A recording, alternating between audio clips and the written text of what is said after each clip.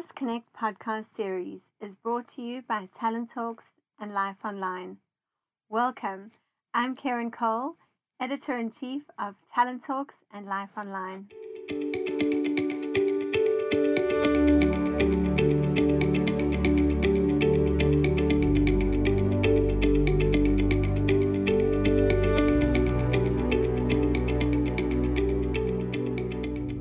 Welcome, everyone. I'm joined again today with Debbie Craig, and we're here to discuss episode 3 of our series, and that is really how, and we're focusing today very specifically on how to shift ourselves or our cultures from survival to creation. So welcome back, Debbie. Nice to be here, Karen. Thanks again. Looking forward to diving into survival to creation today. Fantastic. So let's begin. Let's get right into them. What keeps us? Let's first focus on the survival mode, because I feel and maybe this is more of a personal reflection, but kind of coming out of the pandemic and, we're trying to get things going, but I feel very much we're still kind of stuck in the survival mode. Yes, Karen, our brains are wired for survival. We naturally, instinctively wired that way, and our brains are continually monitoring this incoming data and assessing whether we need to ready our body for a threat or reward, to protect ourselves or to lean in and engage into what's coming at us, whether that is an email or a client or something happening in our family, or even sometimes the inner talk inside of our heads. And the wiring is naturally about 70% in stress mode, because we need to be sort of more wired for that than for the rewards. Unfortunately, that's the way it is. But in a high change environment, like what we've just been through with COVID, our brains are now tuned to be extra vigilant because the risks have been greater, the change has been exponential, the uncertainty is just phenomenal, and really puts us deeper and deeper into that fight, flight, and freeze mode. And we sit most of the time now in our limbic system in reaction and response, purely driven through our unconscious programs. In all the programs and all the sessions that I've done, we see now that people are saying to us that they're probably about 80 to 85% in stress mode. And, when we think of a stressor as an external environment, whether it's that bad news, or you can't pay your bond, or you've got a sick child, or you suddenly have a performance review, which is terrible, or you've got a potential job loss, or you have a conflict with a loved one, those are external events that automatically will put us into the stress state, because now we're worried, we have risk and all of that. But the scary thing about the neuroscience of this is that because our brains don't know the difference between an imaginary threat and an actual threat, we end up turning on that stress response just by our thought alone, just by thinking about it. So every time we think about a past painful event or a worst future case scenario, like losing a job or not having enough money or someone getting really ill around us, we initiate the stress response and at a chemical level. And we flood our bodies with adrenaline and cortisol, and that takes our brains into a place and into the limbic system where we're just fighting for our lives, and we're focusing on just what's around us, our environment, how do we cope, our bodies, what feelings do we have, how do we move and get away from this threat, and our time becomes extremely focused in the moment. So it's really difficult for our brains then to find a space where they can dream about a future, where they can connect with others, where they can solve problems. We just don't have the chemistry or the brain state or the brain waves to be able to do that. And every time we think again about this negative situation that's sort of pending or about to loom on us, every time we ruminate or remember or imagine the scenario, we reinitiate that stress response. So you can imagine us in this perpetual sort of stress recovery cycle that never stops. And then slowly but surely, our bodies go into an inflammatory state, and we start losing health and start losing energy and start getting sick. And the other thing that happens in this state is the more we're in this sort of negative threat response, and our brain is continually monitoring our body and our chemical system in our body, we end up in this thinking, feeling loop. And actually, I don't know if you've noticed this in some of your people around you, we become more aggressive, more self-absorbed, more egocentric, more judgmental, more critical, more grumpy. Have you noticed anything like that, Karen, around you in this Absolutely. Time? Especially when it comes to road rage. And the last bit I want to share about this with you is probably one of the most scariest and insightful and difficult things to digest is over time, our bodies actually become addicted to these chemicals of stress. Now, I mean, addiction is a very strong word, and addiction is something we can't stop doing or can't stop. So when we are going into this lovely calm state, it's almost like we unconsciously manufacture or cultivate a scenario in our heads of what's going to go wrong in order to get our fix of adrenaline and cortisol. And it's like that shot of a triple cappuccino or a Red Bull that gives us, our bodies, a sense of aliveness, and we start needing to feed off that like a drug. So only if, in order for us to move out of that stress response, and a lot of it we see now is the continuous worrying, continuous frustration, continuous busyness, not able to take time out and do self-care, always needing to serve and please other people. Those are all sort of addictions of this stress response in different ways. We start creating those scenarios in our lives and aren't able to actually stop doing that for a long enough time that we can get a chemical balance and homeostasis back in our bodies. And that's the withdrawal process. And we need to go into the space of being completely uncomfortable, feeling like I really, really need to get my fix. And this all happens subconsciously in order to move through that and move to the next state. It's like trying to give up coffee or trying to give up sugar, you know, how hard that is, and the headaches and the irritability that happens when we do that. It's similar at a chemical level in our own bodies. So before we can create the sustainable state of coherence or harmony within, where mind, body, and soul are all sort of working as one, we really have to recognize that we're going to have to keep on helping ourselves stay in that calmer state regardless of what's going on around us. And I suppose that's the hardest thing to do in this very high state. And if we take that to a team and a leadership context, you know, I believe that it's really the leaders need to have that higher level of awareness of what's happening in the brains and the bodies of their team. And if they're putting pressure on that team to put more and more triggers of stress onto the team and not creating space for that team to sort of decrease the chemistry or the level of stress and threat and increase the level of possibility and empowerment and enabling people to do their jobs, even with lean resources, even with changing customer demands, and hold that space for people to come into their right brain state and into their right brain waves and into their right body state so that they can actually make decisions, connect with other people, collaborate, innovate, tap into the intuition, trust each other, and not be these highly egocentric, competitive, blaming, judging cultures that we see often in organizations today. So I believe that is the next evolution of being able to really build leadership capability and team alignment, is understanding where we each are in our brains and our bodies. Absolutely. I think you touched on a very important distinction for me. And one of the things that I am noticing a lot of is almost this double down on pursuit of happiness. I'm going to call it that. And a lot of the workshops that organizations are pitching or using are aimed at kind of eliciting happiness. And I think we're confusing that with what you've mentioned here with what we should strive for is that sense of calm, because happiness is a great emotion, but you know, sometimes there are things that, you know, the environment doesn't dictate that they can be happy conditions, but you can still find that point of calm. And perhaps that is the distinction we're needing to look for. Yes, I mean, I'm imagining, if you can imagine your mind, sort of a continuum where you've got the sense of calm and presence and harmony. And the other word that I found it very, very useful and is used a lot in the HeartMath work to calm down your nervous system is appreciation. So if you just have a strong sense of calmness within yourself and sort of that it'll be okayness and I'm okayness, with a sense of appreciation that other people have got value and appreciation for yourself, appreciation for others, appreciation for what you do have in your life, is sort of in the center of this continuum. And yes, you can spend a lot of time sort of worst case scenarioing and moving to, let's say, the left of the continuum that's got stress and frustration and anger and shame and all those other lovely, what we call negative emotions. Or you can move right to the right side of the continuum and adopt a feeling of happiness or joy or inspiration. And those are fantastic things to bring into your body. But at all times in life, you've got both in you. But if you can get to the middle point and be in that sense of presence and calmness and mindfulness and appreciation, from that point, you can choose and you can cultivate what state of being you want to be in.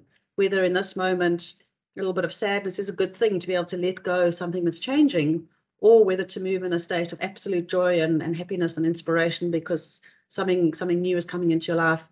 That beauty of choice for me is where true empowerment sits, and the true ability to create and cultivate sits in that present moment. Absolutely. I think that's incredibly powerful. And I think it's a good countermeasure to, this trend of almost toxic positivity that we've got to be happy about all these things. And we really don't.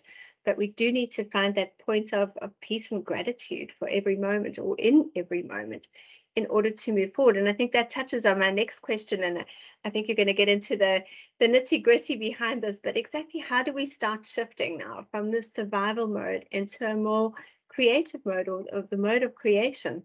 So Karen, if we recognize the fact that we're 70 to 85% in stress, and that we are probably about 90% conditioned to be negative, and repeat what we have done and thought about and acted and felt the day before and the day before that and the day before that, because we are very subconscious, automated, programmed beings, unless we can create that level of observation and witnessing and awareness, then we're going to be naturally in that state of survival most of the time, right? So in order for us to sort of lift ourselves out of that and shift our bodies, so what we want to do is we want to shift our bodies from the sympathetic nervous system, which is the stress response, where we're in our limbic system, where we're in fight, flight, and freeze, and all the resources are going to all the different body parts to cope. We want to be able to shift that across back to the parasympathetic nervous system, or the rest and renew and regenerate system that can refuel our bodies, and where we can digest properly, where we can process all the right things in our body, where we can heal our organs and detox. That's the switch that we're looking for. Now, the way we do that is through a number of different aspects. I've got 5 here that I'll take you through quickly. The first one that we've all heard about over and over again is practicing mindfulness. And that's what we've just spoken about, is becoming absolutely present. And just the best thing in this moment is to become present of where you are in your breathing. And in that breath, increase the breath to slower and deeper than usual.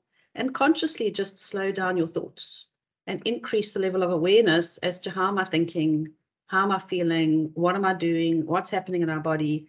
And just the ability to observe ourselves. It's called metacognition, watching the thinking. And when you're in that observational space, you start having more choice, because you're now noticing what's going on in you, and you're noticing what's going on around you.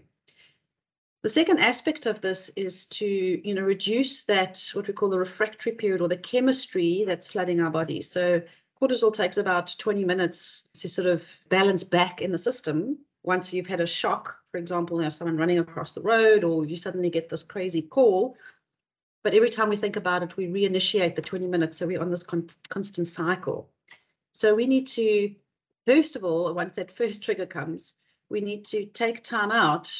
And whether that is going for a walk in the garden, taking a number of deep breaths, doing that sort of heart coherent breathing, where we're focusing on calmness and appreciation, and using those 20 minutes to actually shift your brain state and bring your brain back from the limbic system to the frontal lobe, so that you can have the capacity to make good decisions, solve problems, be creative, have empathy, etc.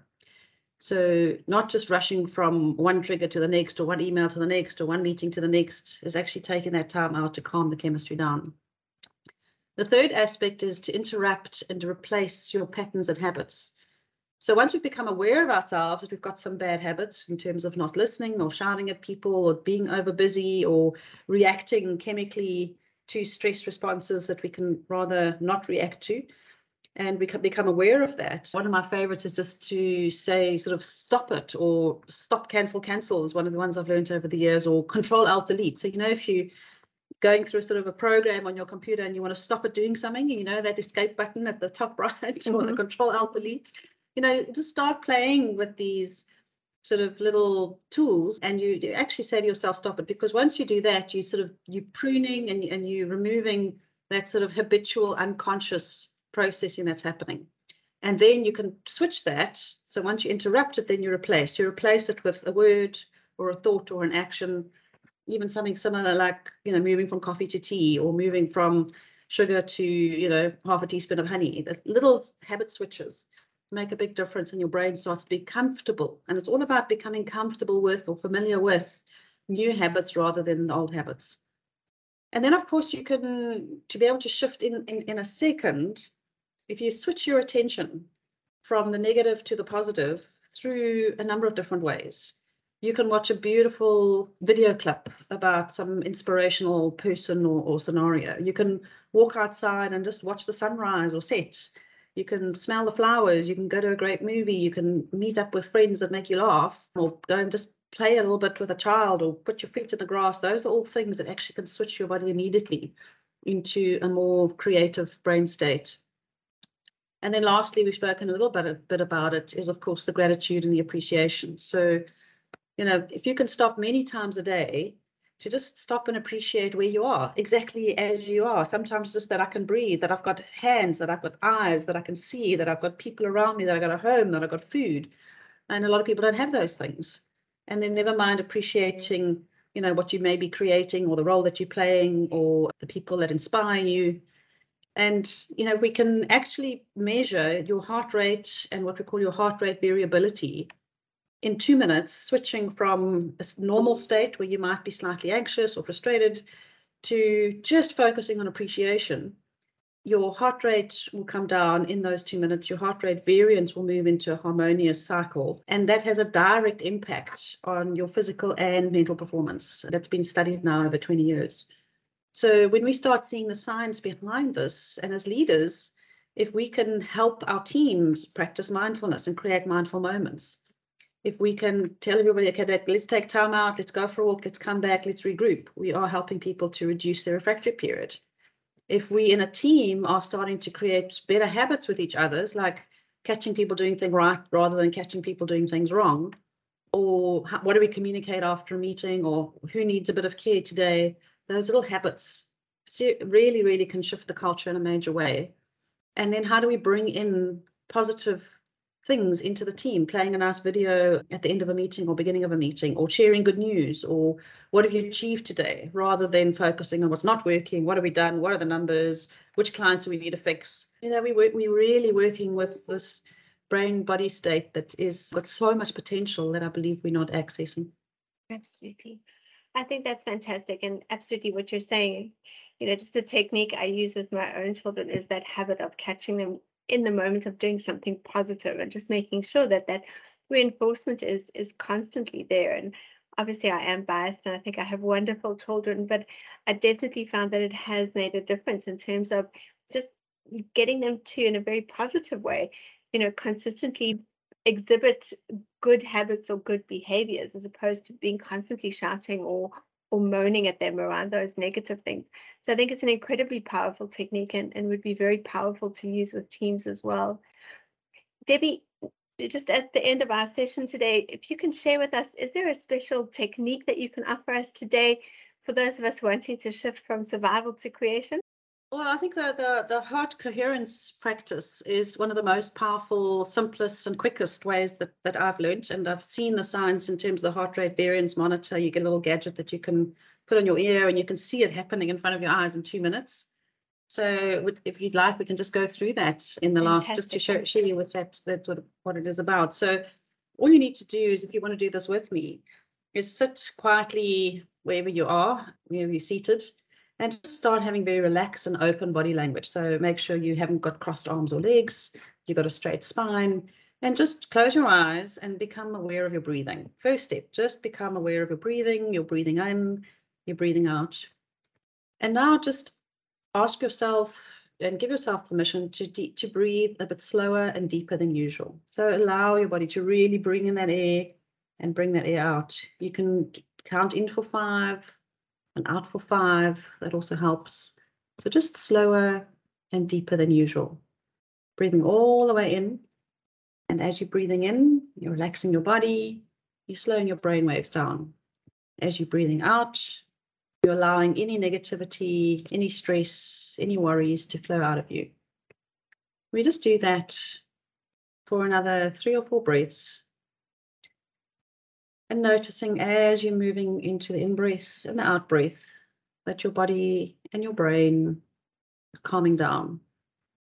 You might even feel a little bit of spaciousness opening up, a little bit of possibility. And as you're breathing in and out, now bring into your awareness anything that you appreciate. And just use your imagination, use your memory from the past or the current. What do you appreciate about yourself, about what you have in your life, about what you can do, what you can see, what you can hear, what you can imagine? Or bring people into your lives that you appreciate.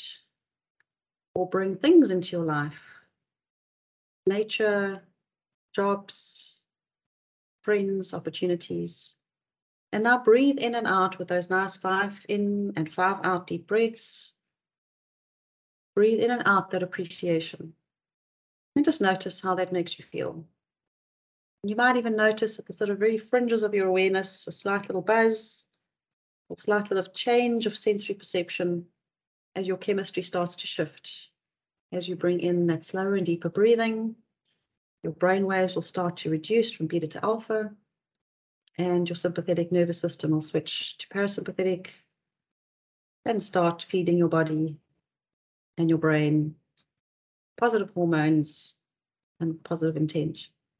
And take another nice deep breath, and you can come back and rub your hands together and come back to now. So Karen, that's a very short version of a heart rate coherence practice, but really you can shift your state in under 2 minutes. Fantastic. I really love that exercise, and I think all the tools and techniques you've been sharing with us throughout the series have been really fantastic. Thank you to those listeners joining us perhaps for the first time. You are listening to part 3 of our Neuroscience of Peak Performance and Culture Shift series, and that's of course in collaboration with Debbie Craig. Now, Debbie is the founder and MD of Catalyst Consulting and has been transforming organizations, teams, and individuals for over 20 years. Catalyst Consulting is currently offering workshops to organizations seeking to build resilience and well-being in uncertain times. And of course, you can be contacted directly for more information. Thank you so much, Debbie. Thank you, Karen. Have a great day, everyone.